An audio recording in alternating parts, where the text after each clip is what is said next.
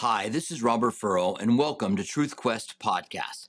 This is our Q&A where we look at questions through the lens of Scripture. Our desire is to know what God's Word says so that we can know what to believe. There is something called in hermeneutics exegesis, or where you approach the Scriptures in order to back up what you believe, rather than objectively moving towards them. And our desire is to know what the Bible says so that we can know what to believe, because it is our authority. And it is that by which we compare it to truth. Now, if you're here with us for today for the first time, really glad that you're here. This is also a podcast. You can subscribe anywhere that you get your podcast from. You're going to get our full-length teachings. You're going to get our hot topics that we release every week. And you're also going to get these Q&As, so you'll be able to listen to them in their leisure. I appreciate those of you who are submitting questions. And we have our first question today, which is, what is the difference between grace and mercy? And I find that people struggle with these from time to time. And by introducing a third word into these two, we really get an idea as to what we're seeing with grace, mercy, and justice. And all of them can be legal terms. So when a judge gives someone mercy, he's giving them something that they don't deserve. They deserve justice. But a judge instead shows mercy by withholding the justice. Now, sometimes we say, I want justice. I just want what God owes me. I just want justice. And I would say, if you say that, to be very careful, because what you deserve is not the same as what you think justice is. What I want from God is mercy. I want God to show me mercy. And the Bible does say, the mercy you show is the mercy that you're going to receive. If you're a massively judgmental person, if you're always talking bad about people around you, the Bible says you will be judged by your own words. And so God will show you the same mercy that you give out. Therefore, I want to be a merciful person. I want to believe the best in people when I can. Sometimes it's obvious that you can't believe the best, that you can't, because it's just not true. It becomes obvious. But you want to give them as much leeway as you possibly can and show as much mercy to individuals as you can. So mercy is when you don't get what you deserve in a bad way. If someone is tried in a courtroom and the judge shows them mercy and could give them a maximum of 15 years, but instead gives them 5 years, that's mercy. The Bible says of God's mercy that it is new every morning. We are partakers of his mercy. Now, grace is entirely different than that. Grace is when you get what you don't deserve. It's like the opposite of mercy. You're getting what you don't deserve. You don't deserve God's goodness, eternal life, and he's chosen to give it to those who believe. So God wants to give his grace to those who would believe in his name. The Bible says we are saved by grace through faith, not of works, lest anyone should boast. So when I have faith to believe what God says, and I have enough faith to do the things that God is saying to do, I'm trusting in him, I'm believing in him, then I'm given his grace. And this is undeserved. It's like if we were in a courtroom and we owed a huge fine, but the judge said, my son knows you and paid the fine for you, and so you're free to go. We don't owe anything. The fine has been paid for us by the judge's son. That's grace. And when we are gracious to someone, not only are we not giving them what we deserve, but we're going all the way to give them something. Grace is, we call it undeserved favor. So mercy is when I withhold something that I could have brought justice, but instead I was merciful to that person. Grace is when I actually give to that person something they do not deserve. And we want God's grace in our lives. We want God giving us what we don't deserve. And we want to be a blessing to as many people as we can wherever we go. This would be a great motto to live by. Be a blessing to people everywhere you go. Bless those that serve you at your table. Don't make their day more difficult. be merciful to them, even be gracious to them, even tip them above what they would normally think. Be that kind of person that would show grace and mercy everywhere you go. You don't want to be the person who hangs on to justice. This is what they deserve. They did that to me. They should get what they deserve. That's neither showing grace nor mercy. Now, years ago, we had 2 Jack Russell Terriers as puppies, and we named them Grace and Mercy. They were sisters, and they fought mercilessly, ironically.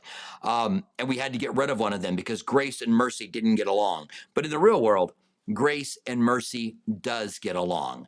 And God expects us to be merciful because mercy has been given to us. And we want to be gracious because grace has been given to us. And it's by those very means that we are saved. Justice, mercy, and grace, they're all related, and help us understand what those exact meanings are. All right, so it's good to see you guys here. It's logged on.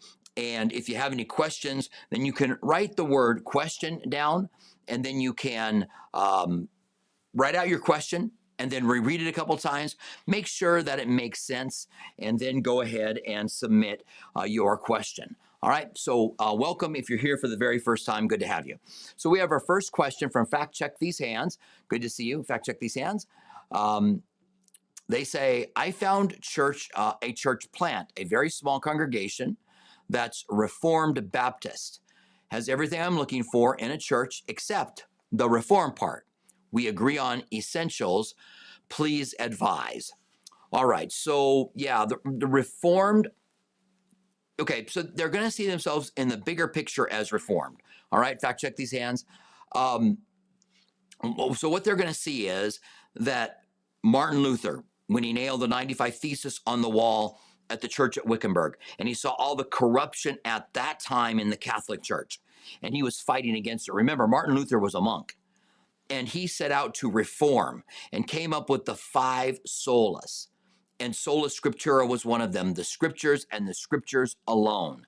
And we would agree with that aspect of Reformed. Now, where I think Reformed didn't go far enough is that they never got to reforming eschatology. So today, Reformed still believe the things that the Catholic Church taught about eschatology back in their day. I think since then, eschatology has been reformed. That is, we believe that Jesus is going to come back. We believe that there's a literal tribulation period, that the Antichrist is going to come on the scene. This fits to what the Bible says literally. There's a time coming that is worse than anything this world has ever seen or is ever going to see. Now, the other aspect of Reformed comes from John Calvin's reading of Augustine.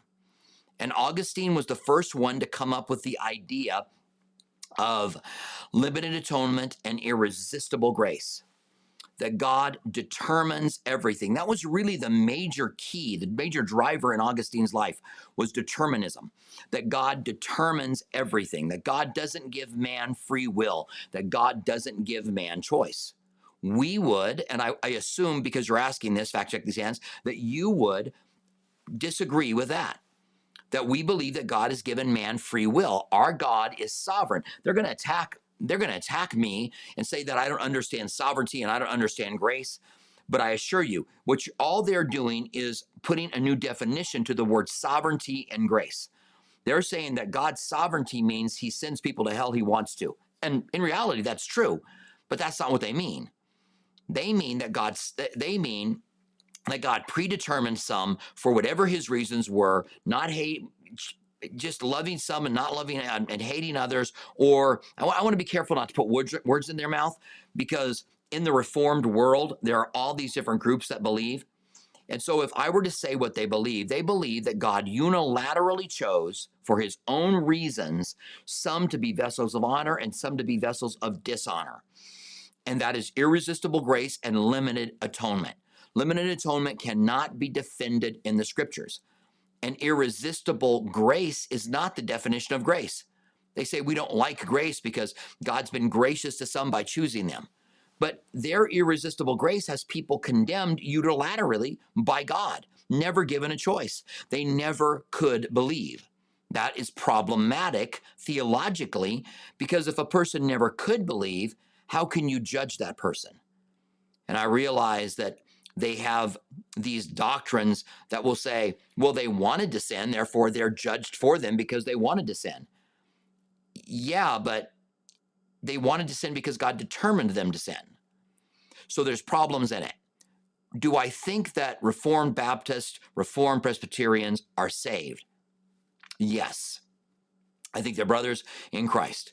Do I think that you can learn and grow there?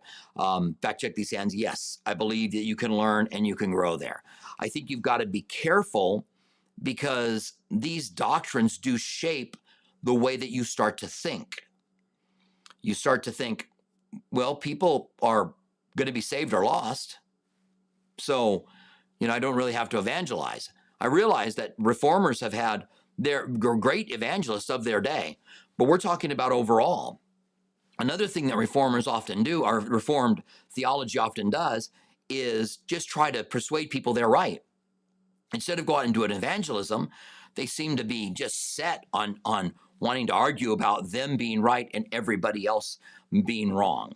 And there's plenty that's said about this. And if you would like more information, fact check these hands, on Calvinism, determinism, Reformed theology, then I would suggest Leighton Flowers' YouTube page, Soteriology 101. It's very good. He's going to give you a lot of information. Do I think you shouldn't go to the church? I don't think that's a reason not to go. But I think I would look for another church. That's not saying God doesn't have you there. God doesn't want you there, because I don't know any of that. All I know is that I would look for another church instead of being at a Reformed church. If that's all I could go, then I'd be there, because I believe that they're brothers and sisters in Christ and don't want to throw them out of the church.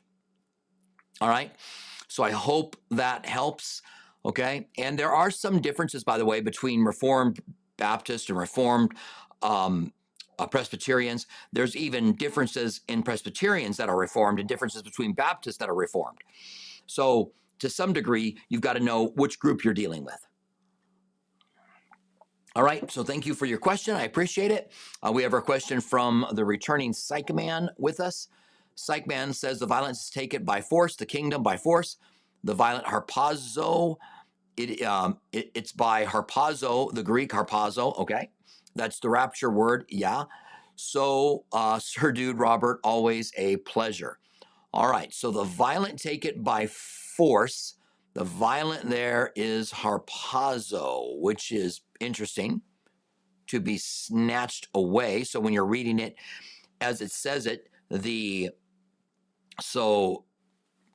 snatched away, take it by force.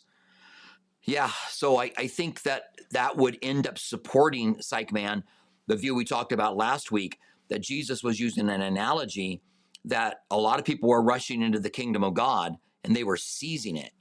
And they had to be serious about seizing it. And he used the word violence because they were the ones who were seizing or taking the kingdom of God, instead of somebody entering in that is ungodly, which is a view that some have, but I don't think has a tremendous amount of validity. For those of you who are listening to this for the first time, we answered the question last time where Jesus, talking about John the Baptist, says, from John the Baptist until this time, the kingdom of God has suffered violence, and the violent take it by force.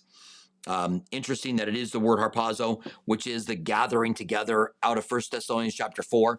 Those who are alive and remain will be caught up. That word for caught up is harpazo, and that's what Psych Man is pointing out. As I said, it makes it interesting, and I think comes back to support the view that we believed that it supported, which is that this is an analogy that a lot of people were coming into the kingdom of God, and you got to kind of make a decision to come into the kingdom of God. You got to kind of snatch it. You got to kind of take it. And maybe even today, you got to take the kingdom of God. You can't kind of meander your way in. You've got to take it. You got to snatch it up. You got to say, I want it. I want to follow him. I want to live for him. I don't believe that God rewards those who casually seek him. And that may very well be the meaning of the violent take it by force, especially if it is the word harpazo. I'd like to just take a moment to look up in my concordance here Matthew, let me get there, Matthew 11:12. I want to know what the word there, I know it's harpazo, psych man, but I want to know what the word there, well, now I'm in Genesis. Let me go back to Matthew. I want to know what the word there, the violent take it by force is, if that's connected to harpazo. So the kingdom of God suffers violence. I'm going to take it that that's the harpazo, and then the violent take it by force. So let me get to 11, and then we go to 12. All right. And I'll put this up on the screen for you too when I get there. All right, so we're here now, so I'll put it up on the screen for you, all right?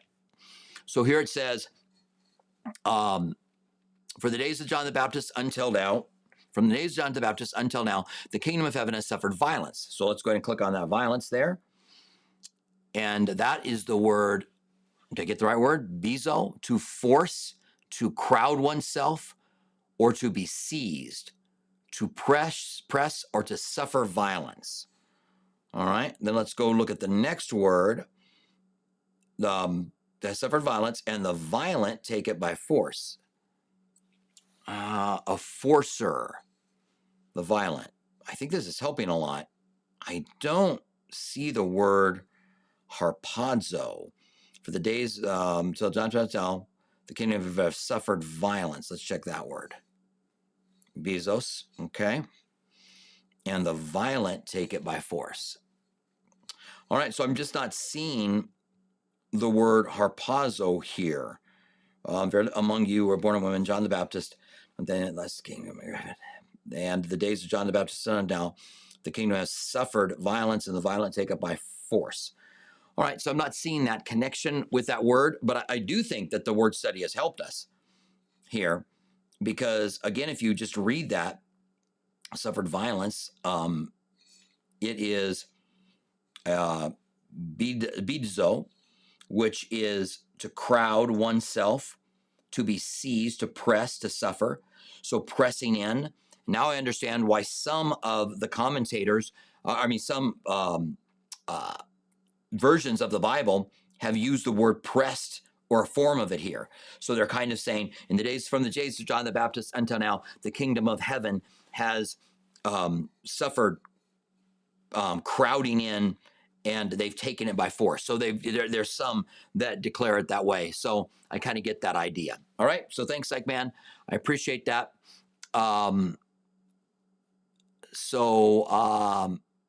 Yeah, I would love to see, to know what reference you had for harpazo. Is that, so what we're looking at in the King James is not, there may be, and what might be happening here, just so you know, is the King James and the New King James is taken from a certain set of manuscripts. And there are other manuscripts as well that have been discovered since then, or were old manuscripts that were not part of what the New King James or King James was taken from.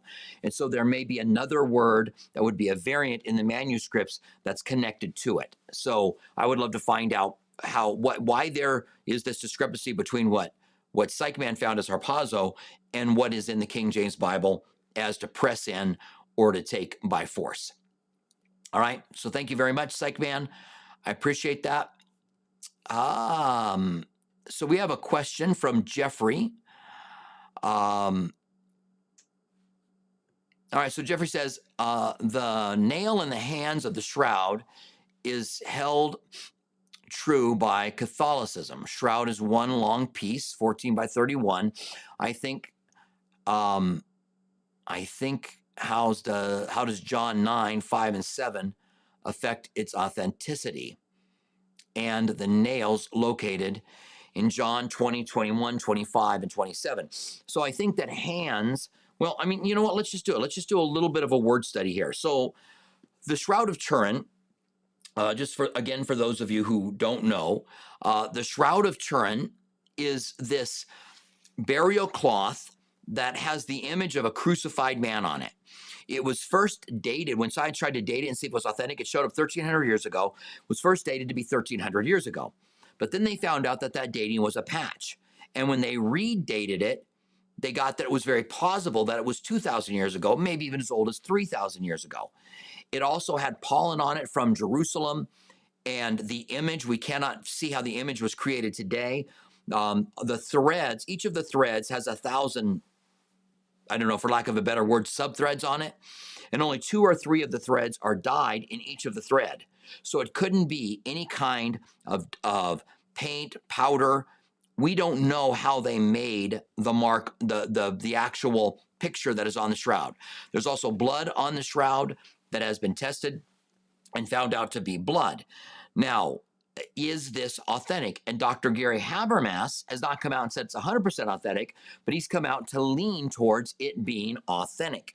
So we want to take a look here, Jeffrey, at these verses that you're talking about to see how they apply, because obviously, right, the scripture is our authority.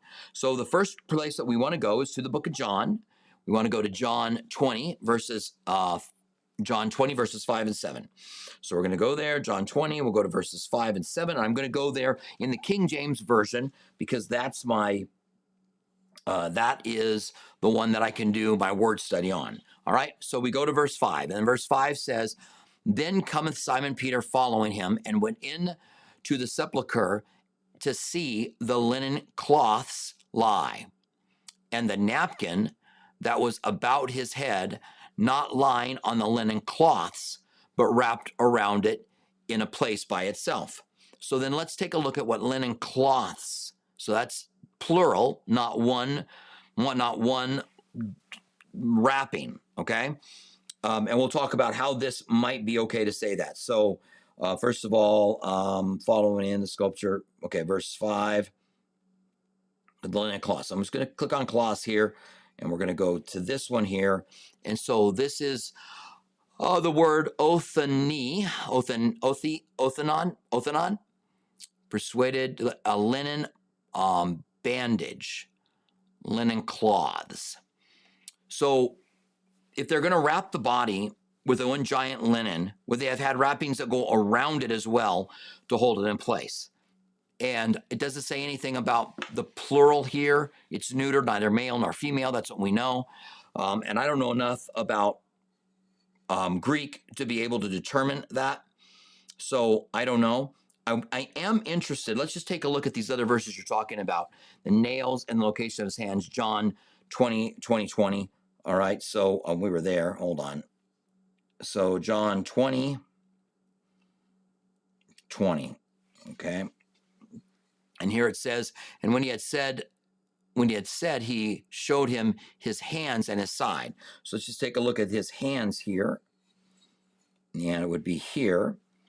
And perhaps from the base, it's the idea of hollowness, the hand, or figuratively, especially a hand.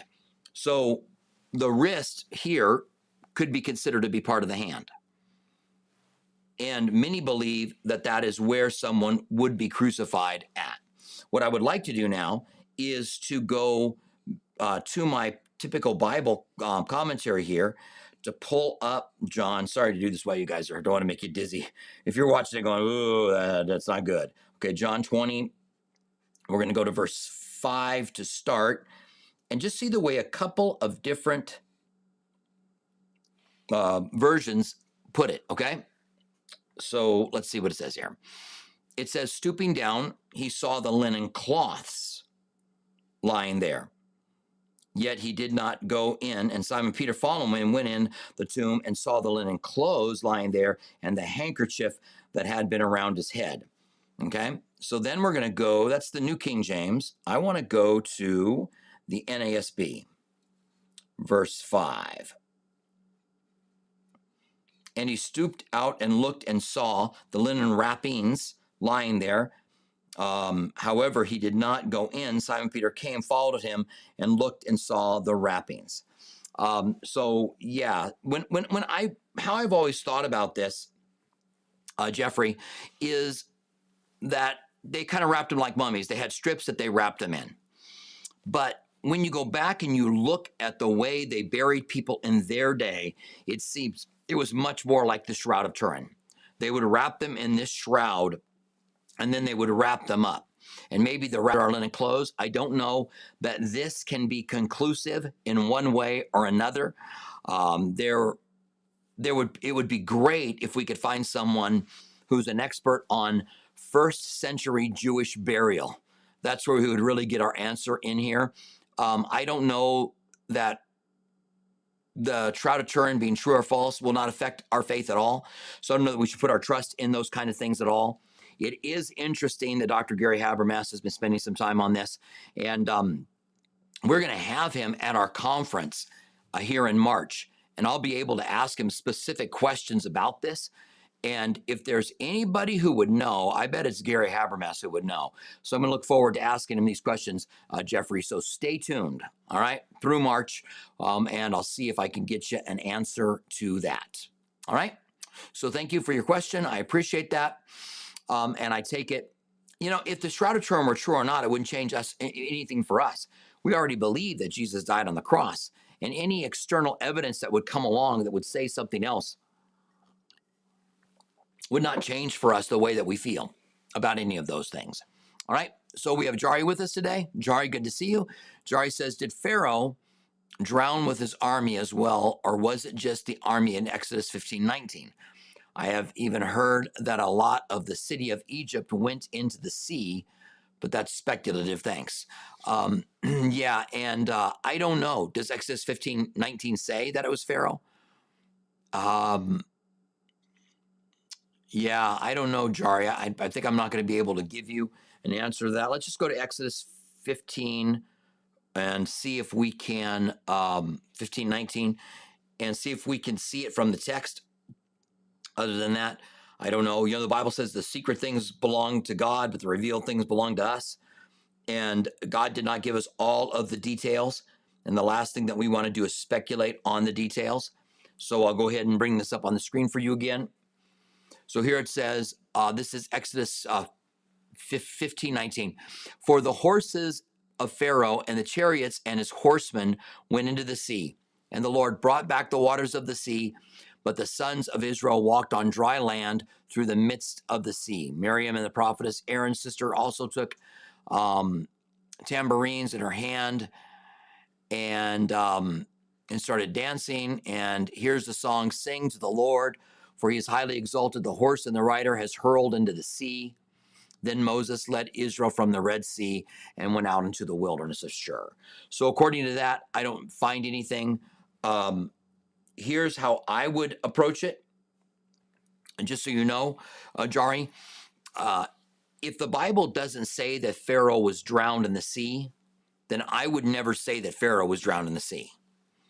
Again, I'm looking to not infer things on the text.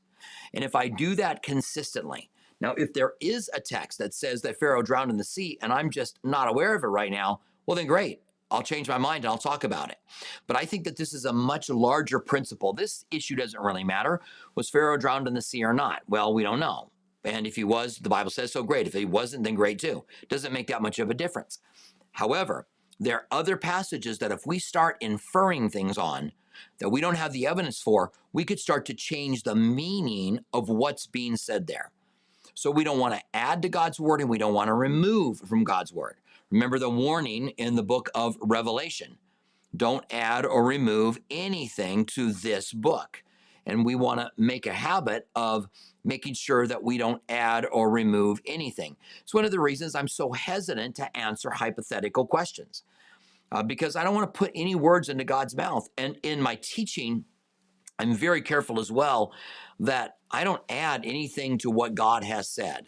And if I do, to try to come back and correct that. All right, so we have a question from Albert. Albert, good to see you with us again. Albert says, hello, Pastor. Peter was bold, yet that boldness was a weakness at times. Do you find that often our greatest spiritual gifts can also be areas of great struggle? Thank you, Pastor. Thank you, Albert. I appreciate that. So yeah, Peter was bold and it led him to trying to defend the Lord, and that led him to the denial of Christ. I do know this, the Bible says that in our weaknesses, God is strong. That when you feel weak and when you're weak, that God can be used out of strength. And it says that in Hebrews and a couple of other places. Do I find that in my strength there can be weakness? And I'll tell you yes, and I'll tell you why. Because I believe that in my strengths, I generally will feel okay, or maybe lean on my strengths, or maybe even be arrogant about my strengths. because I've got this strength in my life and I'm not going to do that. Peter was like, I'll die for you. And he was willing to die for him, right? But that ended up being a great weakness for him. So I think that strengths in our own personal life can be weaknesses if we lean on our own strength. But if we don't lean on our own strength, but we lean on the strength of God, then our weaknesses become strong and God's able to take advantage of our strengths as well. All right. So thank you, Albert. I appreciate that. And good to see you here. All right. And let's see. I'm just going to go ahead and see if I can find another question here. We have a question from Tim. Tim says, hi, Pastor. Hi, Tim. My wife recently went to the Lord after going through lung cancer. Well, I'm sorry to hear that, Tim. I'm doing okay, but people tell me I should do a grief counseling. I hesitate to do it, but wanted to hear your thoughts. Well, thank you very much, Tim. I think I can really help you with this. So I lost my late wife, Lisa, to lung cancer in 2012, in December 15th, on December 15th of 2012. She was diagnosed in September 11th of 2011, and then passed away a little over a year later. And there's a lot of difficulties with it. I'm sure that you went through a lot in the doctor's visits and all of those things. I found myself going through grief, and I went through the basic aspects of grief. I mean, and I don't think grief, the steps of grief are not like steps that you go down. I'm angry first, and then I'm, then I feel I'm angry at doctors, or there's just not the particular steps. They come at different orders and in different times. And I think that grief counseling can be very helpful. Now, we do a grief group at our church that meets every so often. And I did a study, and maybe you can start by listening to those studies if you're interested in it. I've got long form studies and short form studies on how to overcome grief. And in the short hot topics, there's how to help someone who's grieving, and then there's how to handle grieving. And this comes from my own experiences of going through grief myself. And I go into great detail on what you should do. And then I have a long form teaching on it. And then I also was a guest speaker at Calvary Chapel of Albuquerque, and I did a teaching there on grief. And you can go to their website or onto their YouTube page. You can look up Robert Furrow, Calvary Albuquerque, and it will come up, and you'll see that full teaching there on grief as well. And I think it could be helpful. So I do like the idea of going and talking to someone about grief. There's a couple of huge mistakes that are made when people are grieving. Number one, they want the pain to stop, and so they mask that pain. They can do it a couple of different ways. They could do it with a substance that they could start to abuse, or they could do it with a relationship. And oftentimes you see someone in a relationship way too soon after they lose someone. Sometimes there's people who will never get in a relationship, but sometimes they'll get in way too soon. Well, why? Because when you get in a new relationship, there are those endorphins that hit, and it can mask the feelings you go through. But you will eventually go through the grief. Those endorphins will leave in that new relationship, and you will go through the grief, and it may just make the relationship that you're in now unhealthy. Instead of saying, let's wait and take time to make sure that we're going through it. So I'm really sorry, Tim, to hear that you're going through this. May the Lord comfort you in the midst of it. I'm a believer that you go through grief and that you move forward in life. You don't go through grief and move on. No, you move forward. Everything that you've experienced and gone through has become a part of you. And now you take that with you, and you can now minister to those who are struggling with some of the same things that you're ministering to. So I do think that grief counseling could be a great thing for you to go through. Doesn't mean that you can't go through without it, right? The Bible doesn't say to go get it, but I think it can be very helpful. And as I said, our grief group that we do at the church, I've had people going through it that have come and told me, I listened to your teaching, and what they say in the grief group, and they don't use my teachings to come up with their material. They use material that they put together to help people through grief. And they'll come and say the exact same things you talked about were the same things that we talk about as we get together with these groups. so it can be helpful. If I were talking with you, Tim, and could ask you questions, I would ask how you're doing, what are your up and downs like. So I would ask you some questions to help determine whether or not you should go to a grief counselor. Certainly you don't have to, can be helpful. And I don't know if you're struggling now, and maybe because people have suggested you go, you are struggling. So I hope that's helpful. If not, you can ask a follow-up question and maybe I can get a little bit more detailed with that. All right. So appreciate your question, Tim, and we'll be praying for you as you struggle, as you go through this time of grief. All right. So Fact Check These Hands says we're talking about the Reformed Baptist Church. Thanks. The church is all about evangelism, and they haven't mentioned any Calvinist stuff yet in the sermons. So I'll see how it goes. All right. Well, great. I appreciate that. And I certainly wouldn't, Fact Check These Hands, say that I'm an expert on Reformed Baptist. Okay. My interaction with Reformed has been with the Reformed Pentecostal. Reformed Pentecostal. I don't think there's such a thing. With Reformed Presbyterian Church. And I know there's differences in those as well. And there's differences in the different kind of Baptist churches there are. And when you talk to someone who's Reformed Baptist, they'll rattle off to you which confessions they believe in, and they'll just go through the whole 9 yards. So to them, it's something that's much different than someone like me who grew up in Calvary Chapel and believes the Word of God, grew up spiritually in Calvary Chapel. I grew up in the Methodist Church, but I grew up spiritually in Calvary Chapel and just believes the Word of God and don't put a lot of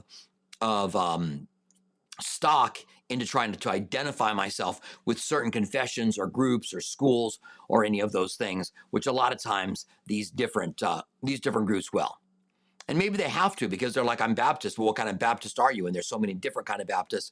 Maybe they have to. Where if I say I'm Calvary Chapel, pretty much people who are familiar with Calvary Chapel know what we are all about. So maybe they have to. Okay, but I do appreciate you sharing that information, and I'm really glad. And I hope, Fact Check These Hands, that you are really, really blessed at that church. I hope that God uses it and that you're really blessed and it can become something that is very powerful. All right. So again, good to see all of you guys that are here. I'm just taking some time now to go through the different comments and to see if we have any questions. Jari has a follow-up on Psalms 136:15. Not sure what that follow-up is. Let's go ahead and take a look, all right? So follow-up. So we're going to try to figure out what Jari's follow-up question is. So we're going to go to Psalms.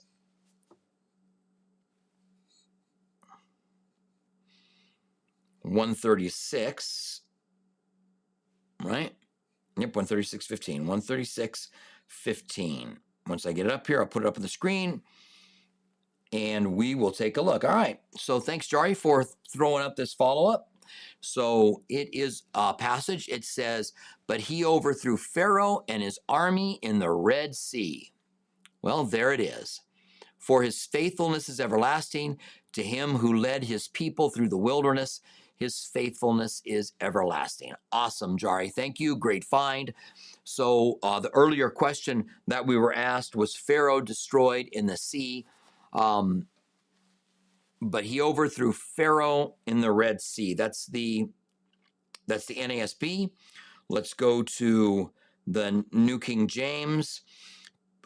Oops, where am I at? What did I do? Why did I do that? Let's go back to Psalms 136:15. Sorry to do that while you guys are watching. All right, but I want to go here and I want to change it back. I want to look at the NIV really quick. But he swept Pharaoh and his army into the Red Sea. So, I mean, this looks pretty strong. I was going to say, Jari, that maybe people could throw Pharaoh in there when they're saying he overthrew Pharaoh and the army in the Red Sea. That Pharaoh was overthrown by the army being overthrown in the Red Sea. However, I mean, when you start looking at these different translations, he swept Pharaoh and his army into the Red Sea. It seems that Pharaoh was destroyed with him. For further study, for sure, okay? Because looking at a couple of verses doesn't give you all the answers that you want, but that's some great information, Jari. All right. We have a question from Kimberly, and thank you for doing that. I really appreciate that, and I encourage more of that. If you guys look and find a passage that adds light to what we're talking about, then I just think that's awesome. It's a good thing. This becomes kind of a working breakout session when we can do it together to try to figure out what the Word of God says. So Empress Kimberly says, question mark, AC arrival in Revelation, Antichrist's arrival in Revelation 6 seems to be an impersonating Jesus' return in Revelation 19. Many will follow him due to wrong teaching. Is this division in the church that causes the great deception in 2 Thessalonians 2:9? Let's go to the 2 Thessalonians 2:9 passage here, Kimberly, and let's look at that. Yeah. Hey, look, I taught this last week, right? I taught Revelation 6, 1 and 2, the four horsemen of the apocalypse last week. And it's definitely the Antichrist and not Jesus. But I've gotten a lot of people who have I've gotten people that have left comments. I won't say a lot of people have left comments. People have comments saying that it's Jesus. And the reason that some people say it's Jesus is because amillennialism and postmillennialism see the four horsemen as being released immediately when John in his vision saw the torn. They aren't looking for the worst time that this world will ever see. To them, those statements, they encompass all of eternity. Now, you have to do a lot of metaphors and analogies to get there, because the Bible says at the end of days, there will be a time that is worse than anything this world will ever see. So you got to kind of to get there. But to them, they want to see the white horse coming out and represent Jesus conquering, especially post millennialism, which believes that the nations of the world are going to be controlled by Christians. Christians are going to Christianize the entire world. The whole world is going to be controlled by Christians. And Jesus has gone out to conquer and conquering. But remember, the crown that the rider of the white horseman has on his head is a wreath. It's a temporary crown. He has a bow in his hand. When Jesus returns, he has a sword in his hand, and it's covered in the blood of his enemies. And it also says these in chapter 8 were given power over a fourth of the earth to kill them with war and death. And it tells the things that it could kill them with, pestilence, those things. So it wouldn't make sense to have the first rider be Christ, to be followed by war and pestilence or economic collapse and death. The four horsemen are bad. It doesn't make sense to have three of them bad and one of them good without something giving them to you. They are the four horsemen of the apocalypse. And so we were going to take a look here, Kimberly, at the lie that's given. And this is 2 Thessalonians 2:9. And I've got that up here. Let's go ahead and look at it on the screen here. It says, the coming of the lawless one will be in accordance with Satan's work. He will use all sorts of displays and power through signs and wonders that serve the lie. Yeah, there's been a lot of speculation about the lie, hasn't there?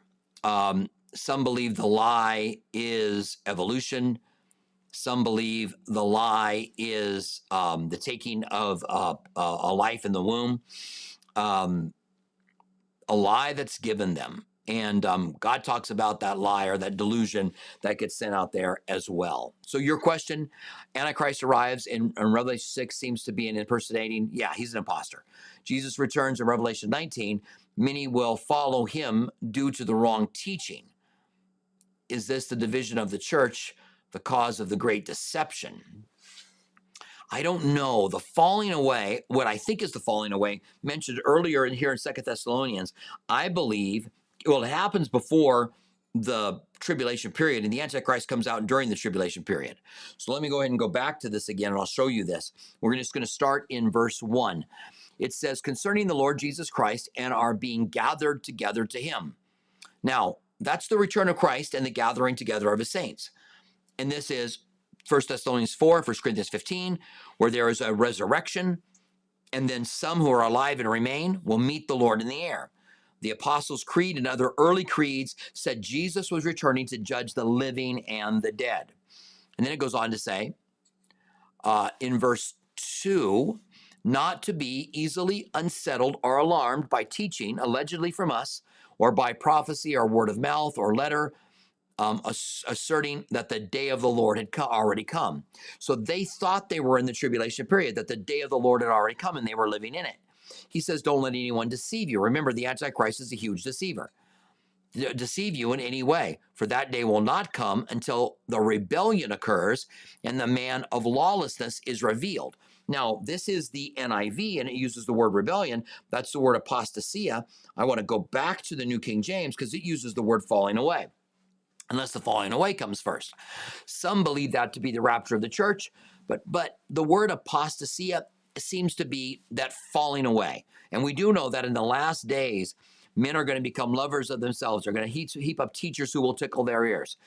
And that comes first. So the falling away comes first. So this apostasia comes before the tribulation period, and then the man of sin is revealed.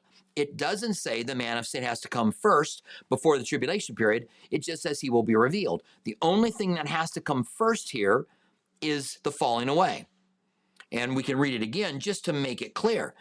Let no one deceive you by any means, that the day will not come unless the falling away comes first, the man of sin is revealed, and the man of sin is revealed. So that's the beginning of the tribulation period. That's why the white horse with the temporary crown, the Stephanos, is the Antichrist. And Jesus will return at the end of the age. And Jesus doesn't ride out in as one of the four horsemen into the apocalypse. All right, it just doesn't make sense in any way, shape, or form. But good information, Kimberly. Could it lead to it? Maybe. Yeah, I think it is very possible. All right. So let's see. All right. So Keith put up the teaching that I did on grief in Albuquerque. The link's there, so you can click on that and you can watch that there. Maybe a year ago or so, I was there and I taught that. So it is definitely the newest of the teachings that I have on how to handle grief. All right. So Fact Check These Hands has a follow-up to the Reformed Baptist, I take it. Follow-up, the church is having membership classes tomorrow. I'm going so I can learn more about and ask. I hopefully have a good idea of what they're about afterwards. Thanks. Good. And you could kind of fill us in there. Fact Check These Hands, because I would like to know, is it just because they have the word Reformed in their name? Does that mean they believe in Reformed theology? Reformed theology would be Calvinism. There are a few other things. They would also believe in all-millennialism. They wouldn't believe in premillennialism. So there'd be a few other things they believe. And Fact Check These Hands, you can ask it. You can ask in a positive way. You don't have to be like, do you guys believe in the horrible teaching of Augustine on the Reform? You don't have to ask that way.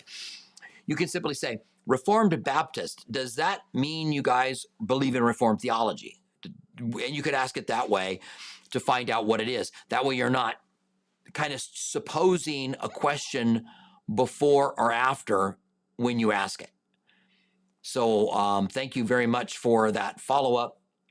And I'm really interested in hearing from you the next time that we're together, all right, on what they said.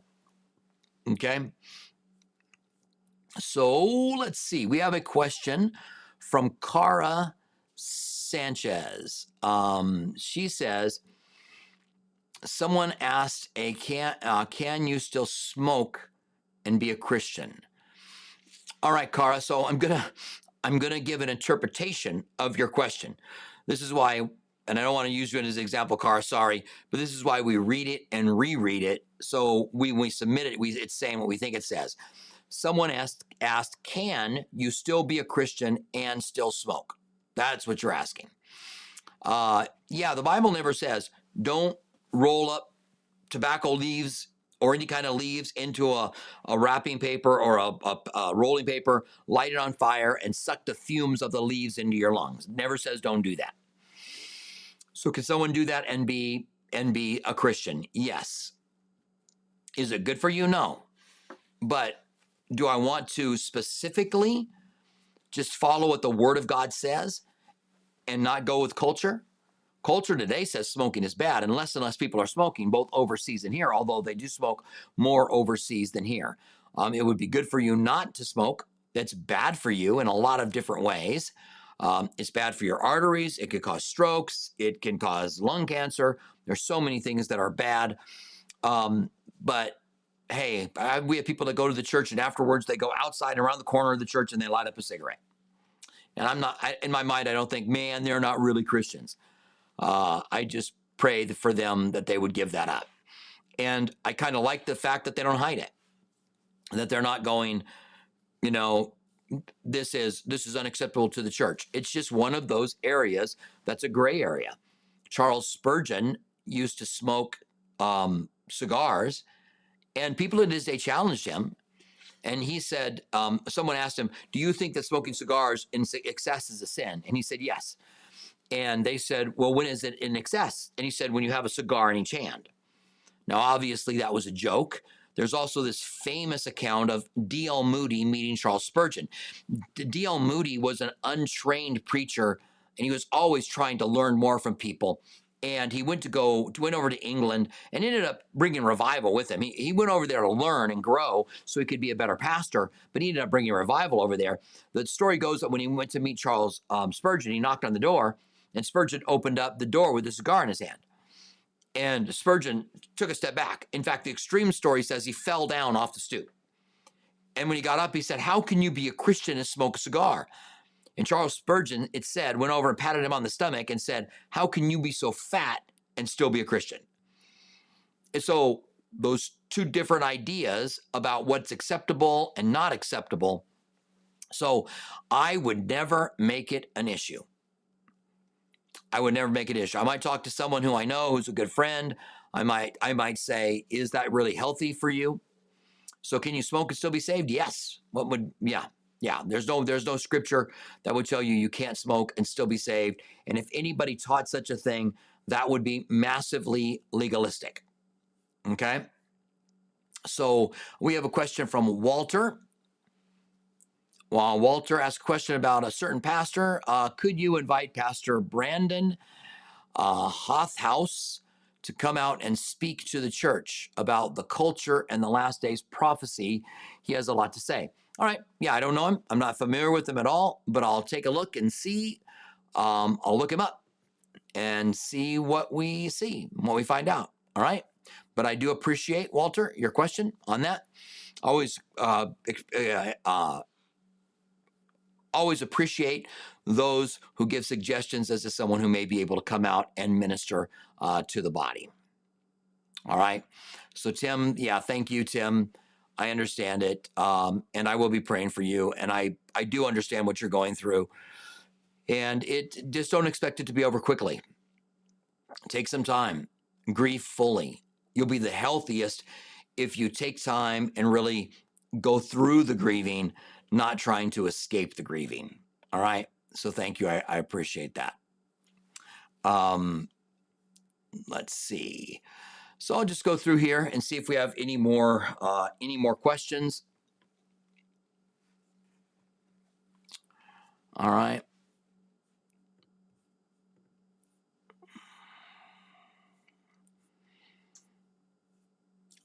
All right. So it looks like the end of our questions, and it's about time for us to be done. So good to see you guys. Good to have you here with us today. I appreciate the questions that you've asked. We will have another Q&A on Wednesday. We look forward to looking to the Word of God to see what kind of answers that we can find from what the Word of God says. We have a service in about an hour. That service is we're going to be talking about the Christians on the Emmaus Road. And there's some great things we learned from these guys on the Emmaus Road. We're almost done with the book of Luke, a couple more studies, and we'll be covering that tonight. All right, so it's good to see you guys. Thank you for being a part of what we're doing here. And we will see you guys. If you're here for the first time, welcome. And we will see you on Wednesday from 3 to 4. We'll have another Q&A. All right, good to see you guys. Love you. And we'll see you later on. I'm out.